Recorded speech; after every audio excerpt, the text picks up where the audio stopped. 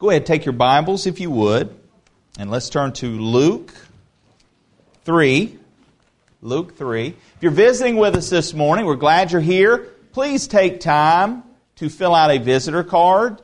We want to make sure that we have a record of your being with us, and we just certainly appreciate that. If you did not get a welcome pack on your way in, they're out here on the table on your way out. If you would, please just pick up one of those welcome packs. The pack's for you. The only thing we ask, there's a little card inside. If you would, please fill that out.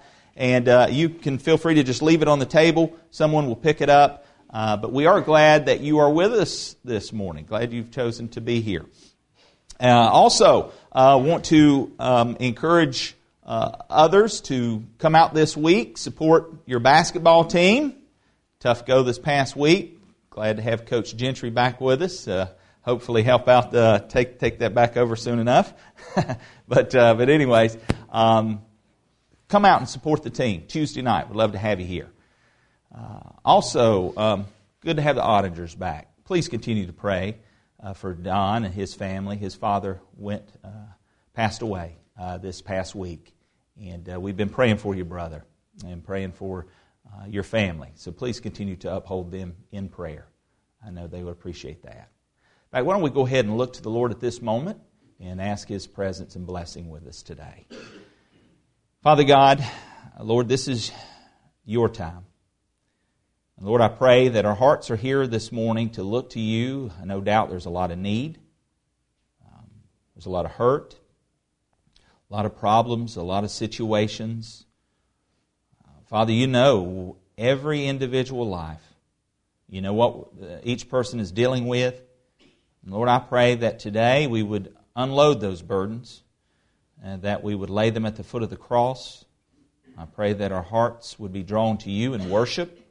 Lord, as we open up your word this morning, I pray that we would be diligent to rightly divide it, that you would draw us closer as a result. I pray that the Holy Spirit of God would just have His will and way in our life. Lord, I give this time to you. I pray that I be a conduit of your grace. I pray that you would give me clarity of thought. Lord, help me to recall the things that have been studied this week. And Lord, may it be a help and a hope to those that are here today and those listening via the radio. We give you the praise. We ask it in Jesus' name. Amen. We've been studying through the Gospel of Luke, and I want to take a little time here in this portion of Scripture that we were in last week and sort of recap a few things and highlight a few others. At this point, we find the ministry of John the Baptist in full swing. And Luke, will remind you, is not laying out necessarily a chronological order of events, and you'll see this in today's passage. But he is highlighting certain things. And in this text today, in Luke chapter 3, he's highlighting the ministry of John the Baptist. Today's message is entitled, Where are the John the Baptists today? Where are those men? Where are the men that have that holy boldness, that aren't afraid to stand up for what is right and what is true? You'll learn in today's study about a man named Herod, one of the leaders of the land there. And John did not in any way, shape, or form shy away from engaging this leader with truth. I don't know if any of you noticed or watched the news this past week, but there was such a man that did such a thing at the national breakfast, national prayer breakfast. A gentleman by the name of Dr. Ben Carson. And I don't know if any of you have seen what he said at the breakfast. If you haven't, I encourage you to go home today and go YouTube. You can probably find anything there. Do a search. C-SPAN carried it in its entirety if you want to see the full 30 minutes of his speech. And praise the Lord for this man who stood and gave the truth while the president sat within 2 people from him here, and the vice president sat within 1 or 2 people of him there. And he didn't water down his speech.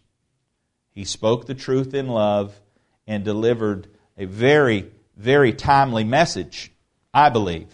I'll give you some of the quotes of some of the comments that were shared. Dr. Carson stated this week. One of our big problems right now is our deficit. Our national debt, $16.5 trillion. You think that's not a lot of money? Counting one number per second. 1, 2, 3, 4. You know how long it would take to count to 1 trillion? And by the way, our national debt, $16.5 trillion. You know how long it would take to count to 1 trillion? 507,000 years. I don't like to bring up problems, he says. Dr. Carson goes on, I don't like to bring up problems without coming up with solutions. What about our taxation system? It is so complex. There's no one who can possibly comply with every jot and tittle. That doesn't make any sense. What we need to do is come up with something that's simple. The inherently fair principle is proportionality. And he shares some scripture in regards to this concept. He brings up the tithe, and he speaks of how in the scriptures nowhere is there the rich paying more. Tithe is a tithe is a tithe. So he speaks of proportionality. He says, you make $10 billion, you put $1 billion in. You make $10, you put in 1. Of course, you have to get rid of the loopholes. Some people say, that's not fair. It doesn't hurt the guy who made $10 million. Where does it say you have to hurt that guy? He just put $1 billion into the pot. Anyways, I encourage you, take a look at the man's speech. It wasn't ugly. It wasn't one side or the other. In fact, his closing comment is about the eagle. And he says, you know what makes the eagle soar? The right wing and the left wing. It's a great speech. Again, check it out. Why do I cite him? Because, look, I don't like any politicking from here. That's not what we do. That's not what the church is about. But I share that story because what this pulpit is about, it is about truth, and it's about God's truth. And one of the things that I want to speak of today is the truth about there is a need for men and women to stand up for what is right, to stand up for the truth, and not be afraid to proclaim it. A man who is intimate with God will never be intimidated by men. Leonard Ravenhill. Let me say that quote again. A man who is intimate with God will never be intimidated by men. It's a powerful statement. I'm afraid too oftentimes we are fearful of man. We'll find such a guy in this text as well. We find a good number of people described in today's reading. Look with me, if you would, in Luke 3, verse 2. Luke 3, verse 2. While Annas and Caiaphas were high priests, the word of God came to John, the son of Zacharias, in the wilderness.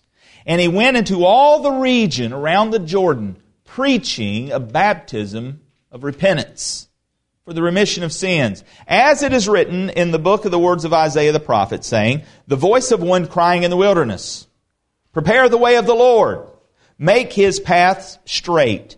Every valley shall be filled, and every mountain and hill brought low. The crooked places shall be made straight, and the rough ways smooth, and all flesh shall see the salvation of God. Then he said to the multitudes that came out to be baptized by him, brood of vipers, who warned you to flee from the wrath to come? Therefore bear fruits worthy of repentance. Do not begin to say to yourselves, we have Abraham as our father. For I say to you that God is able to raise up children to Abraham from these stones. And even now the axe is laid to the root of the trees. Therefore every tree which does not bear good fruit is cut down and thrown into the fire. So the people asked him, saying, what shall we do then? He answered and said to them, he who has 2 tunics, let him give to one who has none, and he who has food, let him do likewise. Then tax collectors also came to be baptized and said to him, Teacher, what shall we do? And he said to them, collect no more than what is appointed for you. Likewise, the soldiers asked him, saying, and what shall we do? So he said to them, do not intimidate anyone or accuse falsely, and be content with your wages. Now as the people were in expectation and all reasoned in their hearts and about John whether he was the Christ or not, John answered, saying to all, I indeed baptize you with water, but one mightier than I is coming, whose sandal strap I am not worthy to loose. He will baptize you with the Holy Spirit and fire. His winnowing fan is in his hand, and he will thoroughly clean out his threshing floor and gather the wheat into his barn. But the chaff he will burn with unquenchable fire. And with many other exhortations, he preached to the people. But Herod, the Tetrarch, being rebuked by him concerning Herodias, his brother Philip's wife, and for all the evils which Herod had done, also added this, above all, that he shut John up in prison. Now, again, we know Luke is not writing in chronological order simply because of it goes next into Jesus' ministry and it references the baptism of Jesus, and John has a part in that. And so this again, as Luke has been doing, and we've already mentioned earlier in our study, that he will take and include the subject matter that he's wanting to deal with. It's not a chronological account. It is an account of certain snapshots that he's wanting to share. And in this text, he finds it under the Holy Spirit's direction to include that this Herod ends up eventually placing John in prison. Now, John the Baptist's ministry is beginning to come to a close, and in the studies in the days ahead, we will pick up Jesus' ministry. Jesus' ministry is coming on the scene. There's an overlap of the two ministries for probably about a year. And you will find also in other texts, you'll find more details of John's ministry, and we'll look at a few of those this morning. But one of the big things that John recognizes as Christ comes on the scene is that he must decrease so that Christ may increase.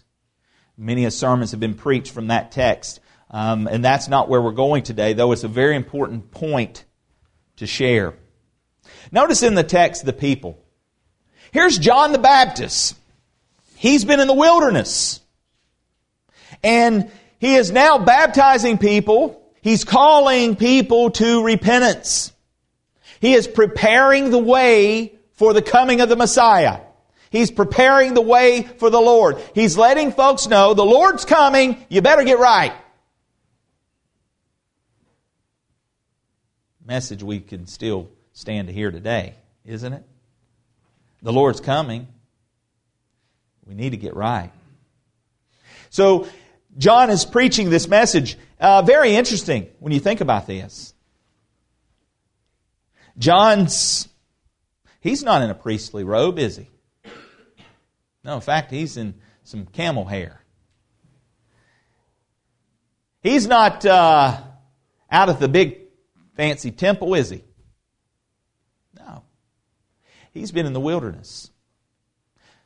It's interesting that there is a hunger and thirst for truth. and people weren't finding it in the temple. And so they're coming out to where John is. They're coming out to where John is to discover what it is. What is this truth? What is this that's being preached? It's been 425 years since a prophet has been on the scene, since a person has spoken in the name of the Lord. And now there is one who has risen and is speaking, and it's being known and is sweeping throughout this area. And folks are gathering. Notice the people. And I'm just going to hit these. I mean, I could have camped out on this and made a sermon out of this all its own. But I want you to just kind of, if you're taking notes, you may want to write this down. If you're looking in your Bible, you may want to underline or highlight these sections. By the way, if you're not following along in the Bible, you're missing out. Grab a Bible in front of you, because I'm a verse by verse kind of guy, and it really helps you glean and learn more if you actually follow along and allow the Holy Spirit to engage you in the text, as opposed to the person sitting next to you engaging you. All right. So, the people were, number one, seeking. Look in verse 7. Notice what verse 7 says. It says, "Then he said to the multitudes that came out to be baptized by him." They obviously, again, they weren't going to the temple. They came out. They were seeking. And he even says, "Who warned you to flee from the wrath to come?" He called them a brood of snakes. He said, "You brood of vipers, who warned you to flee from the wrath to come?" Remember last week we talked about that and the significance of that phrase. But these people obviously were people who were seeking. They also were people who were willing. Notice verse 10. He says, "So the people asked him, saying, 'What shall we do then?'" What do we need to do to get right? You see, they had a willingness. They weren't only looking for God, they were willing. They were willing to, what do I need to do? What must I do? In our Sunday school class this morning, we've been doing CPR, not literally, spiritual CPR. Boy, are my lips chapped. I'm just kidding. No, we're talking about spiritual CPR. It's not. Anyway. And one of the things that came up in our discussion this morning was about the willingness. If we want to experience personal revival, if we want to experience revival as a church, look, there's got to be a willingness in our heart. And it starts with a seeking. We've got to seek God first. Whoa. We need to seek God. We need to be willing. And we need to be expecting. And that sound I wasn't expecting. But notice, expecting. Verse 15, we find this. The people were not only seeking and willing, they were also expecting. Verse 15, he says, "Now as the people were in expectation." What were they expecting? Now they wondered, was John the Christ? But see, again, here's what, when I read this portion of Scripture, this leaps off the page at me, that here's a group of people who are, number one, they're hungry for truth. Their needs weren't being met. They are looking for answers. And they've come out to where John the Baptist is proclaiming the truth. And they're willing. What do we need to do? How many of you are asking that question? God, what do I need to do? What do I need to do, God, to get right with you? What do I need to do in my personal life to experience your presence in a way that's transforming and changing me? You see, they were expecting to meet God too. And I wonder too oftentimes we don't come to church expecting to meet with God. We come and we go through a ritual and we might as well be at the temple. But I don't know about you, but I want to hear from God. I want to seek God when we gather together as believers. And I want to be willing. God, I want to be willing in your hands. What must I do? What do I need to do? And you notice, John answered them. He gave them specifics. Now, if you want me to give you some specifics, you're going to need to set up an appointment. Come by my office, we'll talk. And I got a feeling I'm not going to do a good job as John the Baptist did. All right? Here's the thing, though. Let me ask this. How many of us, if we really begin to seek God and ask Him, what do I need to do? How many of us in here think He's not willing to tell us what we need to do? See, God wants to tell us. The problem is, I don't think we're really willing to hear what God wants to say. Because that infringes upon my comfort level. That infringes upon my life. That infringes upon my future. That infringes upon my family. That infringes upon my job. These people were at a place where they said, I'm willing. What shall we do? And see, John being full of the Holy Spirit since the womb, remember, we've already studied all this. He didn't need a seminary degree to tell these folks. The Spirit of God was moving in this prophet of God in this time where God was bringing a point in time to these folks to clear the way for the Messiah. But you know what, church? I believe the Lord wants to clear a way in our own hearts and our own lives that we can hear from Him. And it starts by seeking, and we've got to be willing, and we've got to be expecting. Expect that when you get before a holy God and you are genuine in your repentance, you're genuine in your call and your cry, you will hear from God. And that's where we need to be. That's where we need to be. So, notice what happens. They begin to wonder, is he the Christ? Is this John the Christ? And of course, John acknowledges he's not the Christ. You can cross-reference, if you want, to John chapter 3. You'll see the account, and that's where in John 3:30, John makes the statement, He must increase, but I must decrease.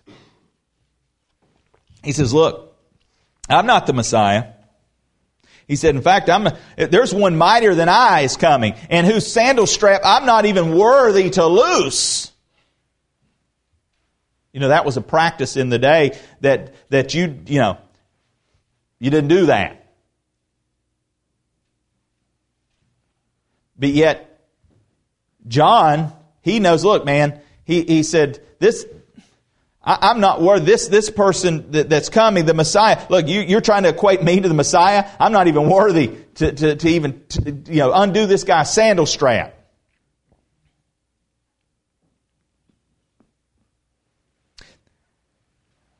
The unfastening of the sandal strap, MacArthur says, was the lowest slave's task, preliminary to washing the feet.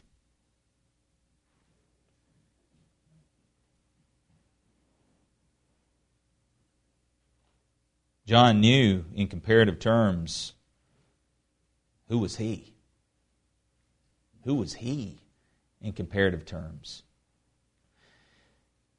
He says the Messiah will baptize you with the Holy Spirit and fire.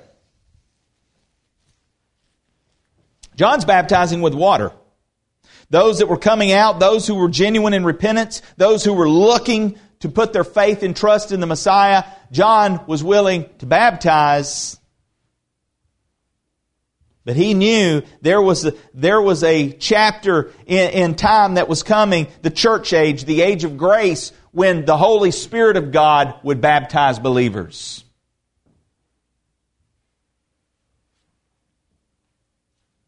You know, every believer, every born-again believer in the church age, if you're here today and you're a believer in Jesus Christ, you have been baptized into the body of Christ. You have been sealed with the promise of the Holy Spirit of God. You have been baptized with the Holy Spirit of God. It's not a second or third blessing that you get. The moment that you repent and put your faith and trust in Christ, you are sealed with the Holy Spirit of God. 1 Corinthians 12:13 says, "For by one Spirit we were all baptized into one body." We were all baptized into one body. Paul here is writing of the common immersion all believers have in the Holy Spirit and in Jesus, a common immersion which brings them into one body. But notice, John the Baptist is making this point. Hey, look, the Messiah is coming. And eventually, there's coming a time when believers, those who are repentant and put their faith in the Messiah, will be sealed with the Holy Spirit of promise. They will be baptized with the Holy Spirit of God. And then he mentions an interesting phrase. He says, "and with fire." And what does he mean there? Well, he's looking to the future, because there's also coming a day. By the way, what does the Spirit of God come into the earth for? Why is the Holy Spirit here? To convict the world of sin, righteousness, and judgment. You see, there's coming a day when God will judge the earth, and He will judge it with fire. And so John says this here. Notice what he says. There is a future fulfillment that's coming. He says here in Luke 3, notice, John answered, saying to all, "I indeed baptize you with water, but one mightier than I is coming, whose sandal strap I'm not worthy to loose. He will baptize you with the Holy Spirit and fire. His winnowing fan is in his hand, and he will thoroughly clean out his threshing floor and gather the wheat into his barn, but the chaff he will burn with unquenchable fire." One day it will be judgment. You see, chaff, that's the part of the grain that's useless. It's separated. It's the useless shell part of the grain, and it's separated from the useful wheat. And that winnowing fan, that was a wooden shovel that they would toss that up in the air, and the wind would blow the chaff, the useless part, away. And so that would carry that useless part away, and they would gather all of the wheat, all of the grain, the important stuff together. And there's coming a day when judgment will be poured out, and there will be a separating.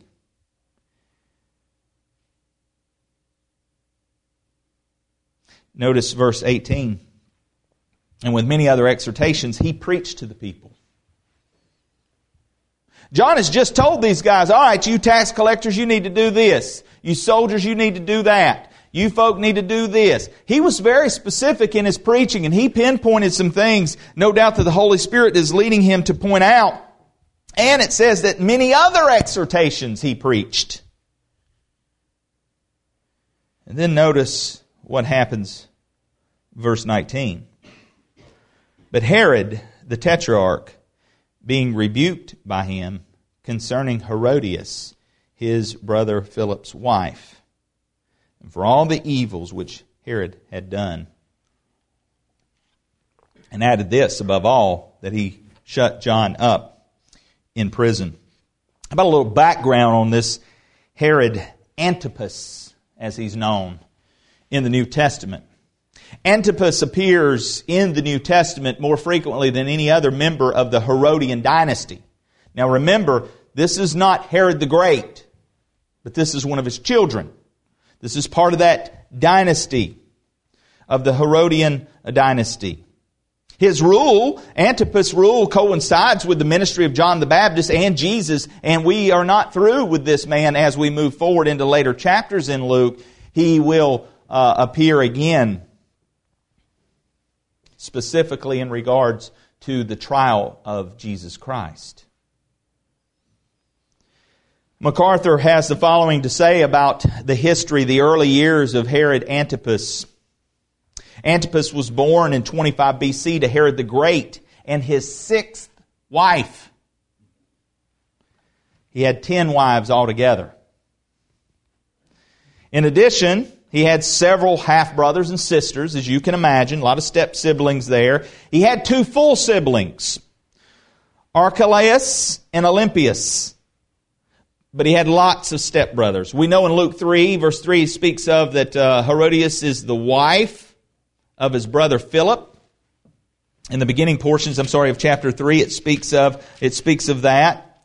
It speaks of, actually it's in verse 1, Pontius Pilate being governor of Judea, Herod being tetrarch of Galilee, his brother Philip, tetrarch of Iturea and the region of Trachonitis. So there in verse 1 of Luke 3, we find that we understand that Herodias is the wife of this brother Philip. Herod was married at the time. Okay, so I'll give you a little history on this. Herod Antipas is married. And he was married actually to the daughter of the king of the Nabatean Arabs, Aretas by name. Aretas was the king. So Herod was married to his daughter. So you got this king over Nabatean. He has a daughter. Herod's married to her. But Herod had a brother in Rome named Philip. He actually had two brothers named Philip. One was Philip the Tetrarch, who was ruling in that area, as already mentioned, and Trachonitis and Iturea. But he had another brother named Philip who was also in Rome, and he was a private citizen.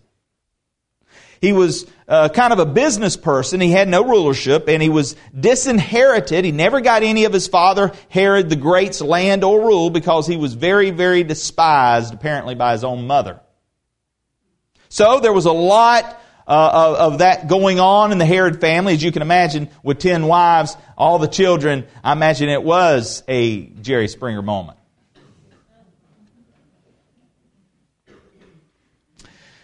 Well, he had all these children from all these different women. So there's two Philips. They were actually half-brothers. One was a ruler and one was a private citizen in Rome. The one in Rome, Philip, had a wife by the name of Herodias. She was the daughter of another son of Herod the Great by another woman. You following me here? So his wife is his half-sister. Philip was one generation from the loins of Herod the Great. I guess she's 2 generations from Herod the Great. So they're connected in that fashion. This is incest, folks, plain and simple. John certainly had every right to condemn this marriage. All right? What ends up happening is Antipas travels to Rome, stays at his brother's house. Herodias and him evidently take to liking one another, and they eventually leave their spouses and join together in marriage. So not only do you have incest, you also have divorce, and you have adultery.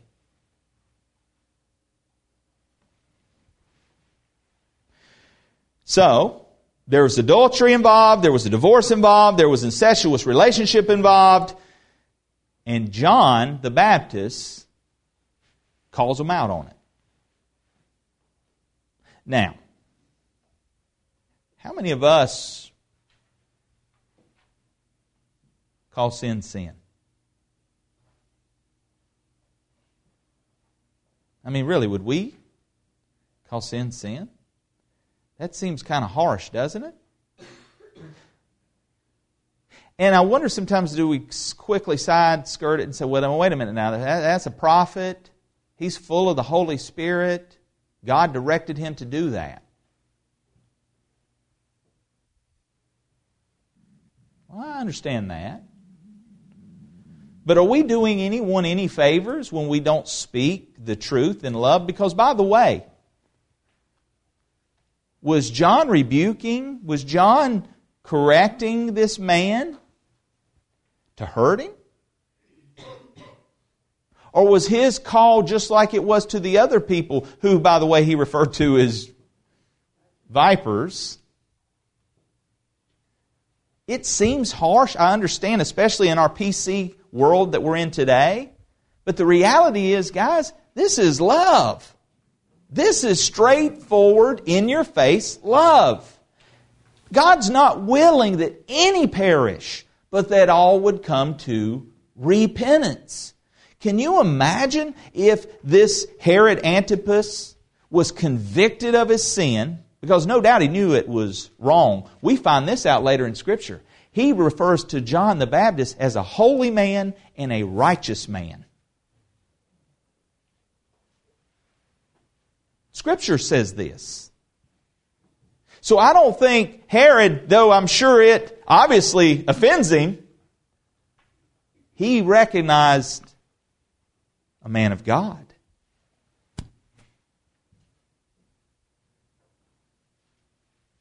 You know, belief brings conviction, and conviction brings action.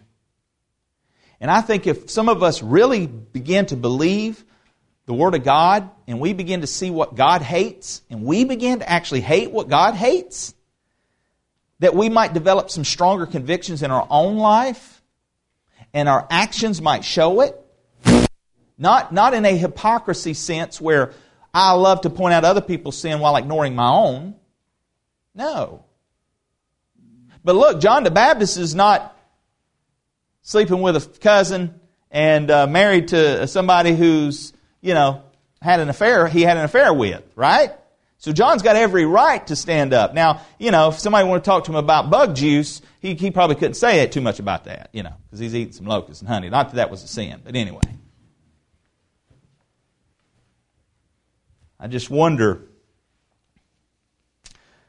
where the holy boldness is today. So, let's continue on. Notice verse 20. This is not chronological. He commented, notice this comment, because this is a little odd phrase here, and I know for some of you like me, when I first began to look at this, I was like, this doesn't make sense. He says, also added this, above all, that he shut John up in prison. What does that mean? Because it says Herod the Tetrarch being rebuked by him concerning Herodias, his brother Philip's wife, and all the evils which Herod had done. Herod's been doing a lot of bad things. John the Baptist is calling him out on it. He's rebuking him. Why is he rebuking him? Because he wants him to repent. He wants him to be saved. He cares enough about the guy's soul to tell him, you're on a wrong path. And you need to get right with God. Look, when I stand up here and preach and it's hard and some people get their toes stepped on, it's not because I'm trying to rain on your parade or make you have a lousy day, or that I'm trying to be holier than thou, or that I'm genuinely trying to tell the truth in love because, listen, Miss Bobby stood up here a while ago and I appreciate what she said. I'm the chiefest of sinners. I can relate to that. I know what God brought me out of. When Paul said it, Paul knew what God brought him out of. No, I'm not what I should be. But praise God, I'm not what I used to be. God delivered me out of that past of sin. Paul in his writing says, now hold on, don't get too far ahead because you too once were like that. But here's the point. We can't shy away from sharing the truth in love with boldness and holiness just because of our past sins that are forgiven. In fact, it should give us a platform to speak even more boldly, even more holy, even more with power and conviction because we know what we've been taken out of. We've been redeemed. And bless God, I'm happy that I have the Lord in my life now. I don't want anything to do with that past. By the grace of God, I am today who I am because of Him. And that's worth me getting in somebody's grill over. Because I wish somebody had gotten my grill when I was living in sin. I probably wouldn't have heard them at the time. And I'd have probably called them names and I would have probably told you, that's the problem with the church, people like that. But the truth was, that seed was planted. That seed was watered. And when I got to a moment of brokenness, I knew the people that had the boldness to stand in my face and tell me I was wrong, they were right.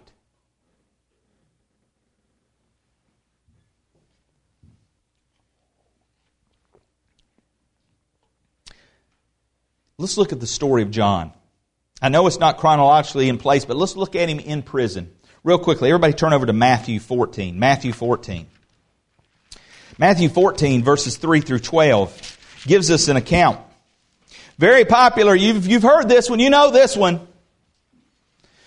For Herod, Matthew 14:3, for Herod had laid hold of John and bound him and put him in prison for the sake of Herodias, his brother Philip's wife, because John had said to him, "It is not lawful for you to have her."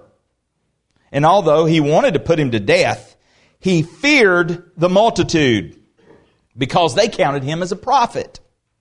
But when Herod's birthday was celebrated, the daughter of Herodias danced before them and pleased Herod. That's a euphemism for sexual excitement. Therefore, he promised with an oath to give her whatever she might ask. So she, having been prompted by her mother, said, "Give me John the Baptist's head here on a platter." Notice what the text says, "And the king was sorry. Nevertheless, because of the oaths and because of those who sat with him." You talk about peer pressure. He's got an ungodly bunch hanging around him. And instead of doing what he knows is right, he falls to the peer pressure of those around him. Now, I'm sure he justified, "Well, I don't want to go back on my word. I need to be a man of my word." And the text does say, because of the oath and because of those who sat with him, he commanded it to be given to her. So he sent and had John beheaded in prison. And his head was brought on a platter and given to the girl, and she brought it to her mother. Then his disciples came and took away the body and buried it and went and told Jesus. Turn over in Mark. We get the account again with some other details. Look in Mark chapter 6.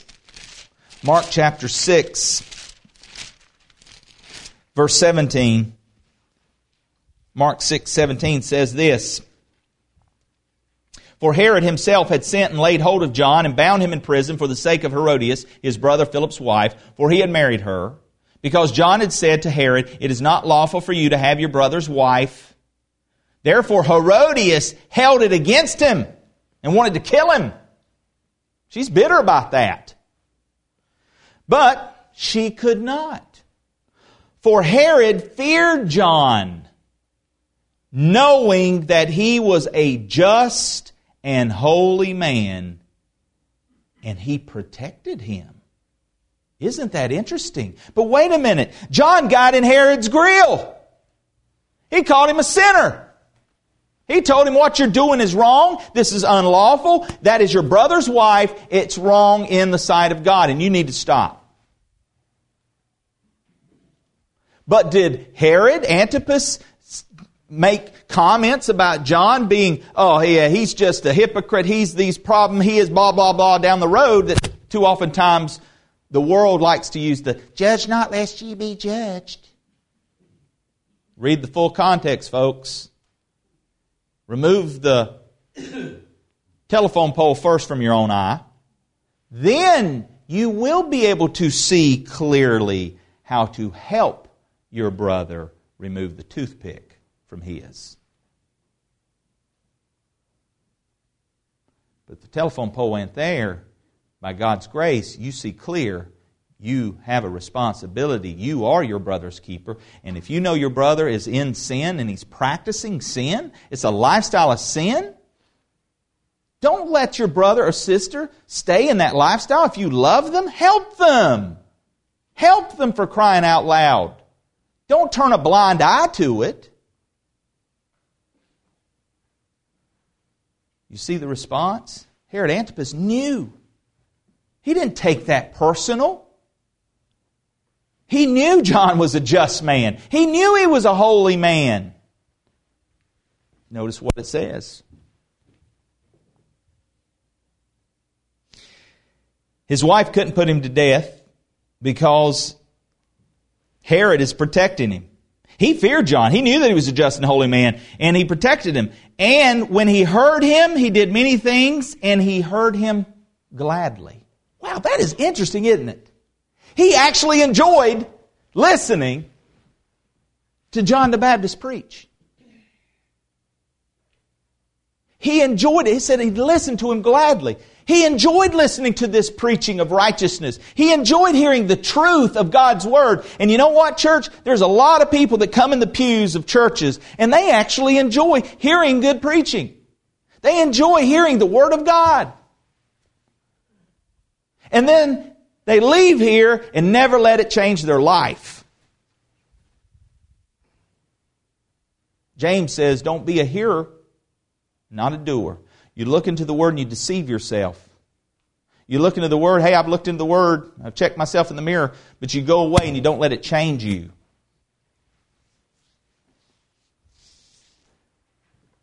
And so, here the Scripture says that John, in dealing with Herod, notice that Herod, he heard him. He did many things. He heard him gladly. Verse 21, then an opportune day came when Herod, on his birthday, gave a feast for his nobles, the high officers, and the chief men of Galilee. And when Herodias' daughter herself came in and danced and pleased Herod and those who sat with him, the king said to the girl, ask me whatever you want, and I will give it to you. He also swore to her, whatever you ask me, I will give you up to half my kingdom. This is a stag party. They had a little too much to drink. Now it's getting a hold of him. And he makes this, hey, I'll give you up to half the kingdom. So she went out, said to her mother, what shall I ask? And she said, the head of John the Baptist. Immediately she came in with haste to the king and asked, saying, I want you to give me at once the head of John the Baptist on a platter. And the king was exceedingly sorry. Yet because of the oath and because of those who sat with him, he did not want to refuse her. Immediately the king sent an executioner and commanded his head to be brought. And he went and beheaded him in prison. Brought his head on a platter and gave it to the girl. And the girl gave it to her mother. When his disciples heard of it, they came and took away his corpse and laid it in a tomb. You know, the Bible doesn't tell us the daughter's name. Do any of you know what the daughter's name was? Josephus, early historian, records the name. Salome. And that's no baloney.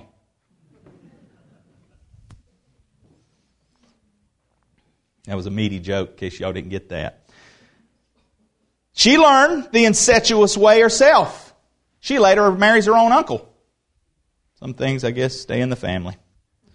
What a horrific way to end the party. Matthew Broadus wrote, when the dish was brought with the bleeding head on it, no doubt she took it daintily in her hands, lest a drop of blood should stain her gala dress, and tripped away to her mother as if bearing her some choice dish of food from the king's table. It was not uncommon to bring the head of one who had been slain to the person who ordered it as a sure proof that the command had been obeyed. When the head of Cicero was brought to Fulvia, the wife of Mark Antony, she spat on it, and drawing out the tongue which had so eloquently opposed and condemned Antony, she pierced the tongue with her hairpin with bitter jibes. Jerome refers to this incident and says that Herodias did the same with the head of John. Spit on it, pulled out the tongue, and pierced it.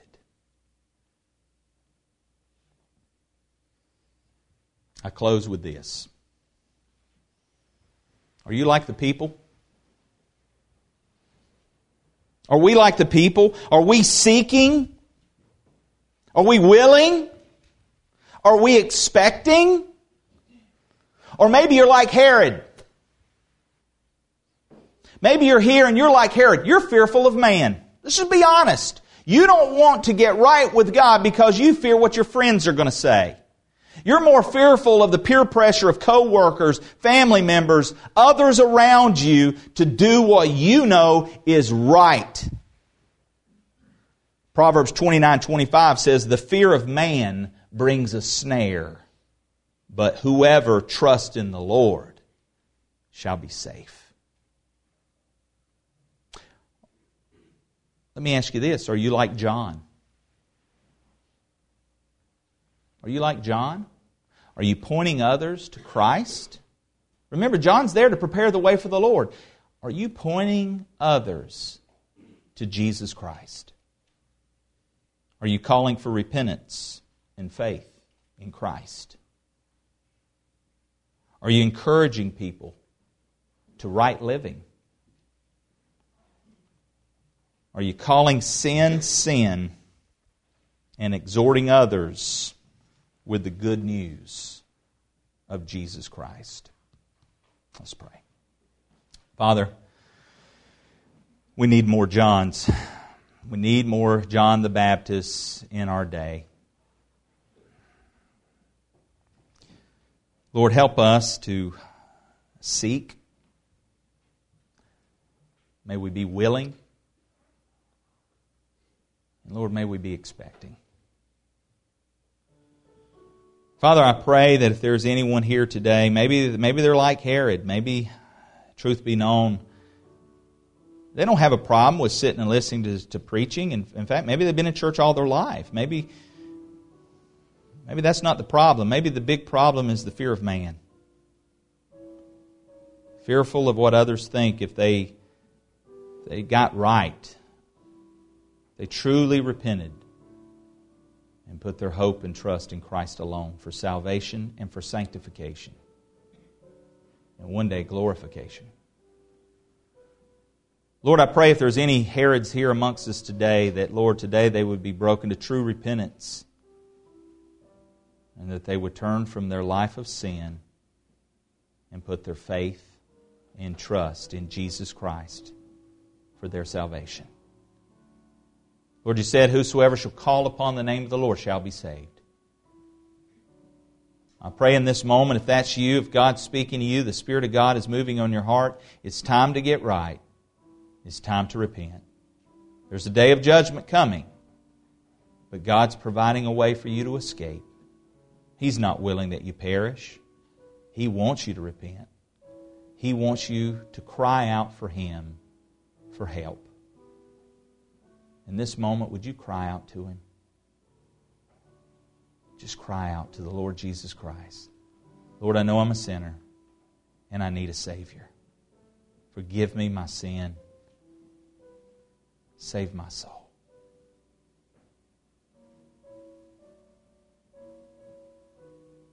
If the Spirit of God is calling you to that point, please, don't grieve Him.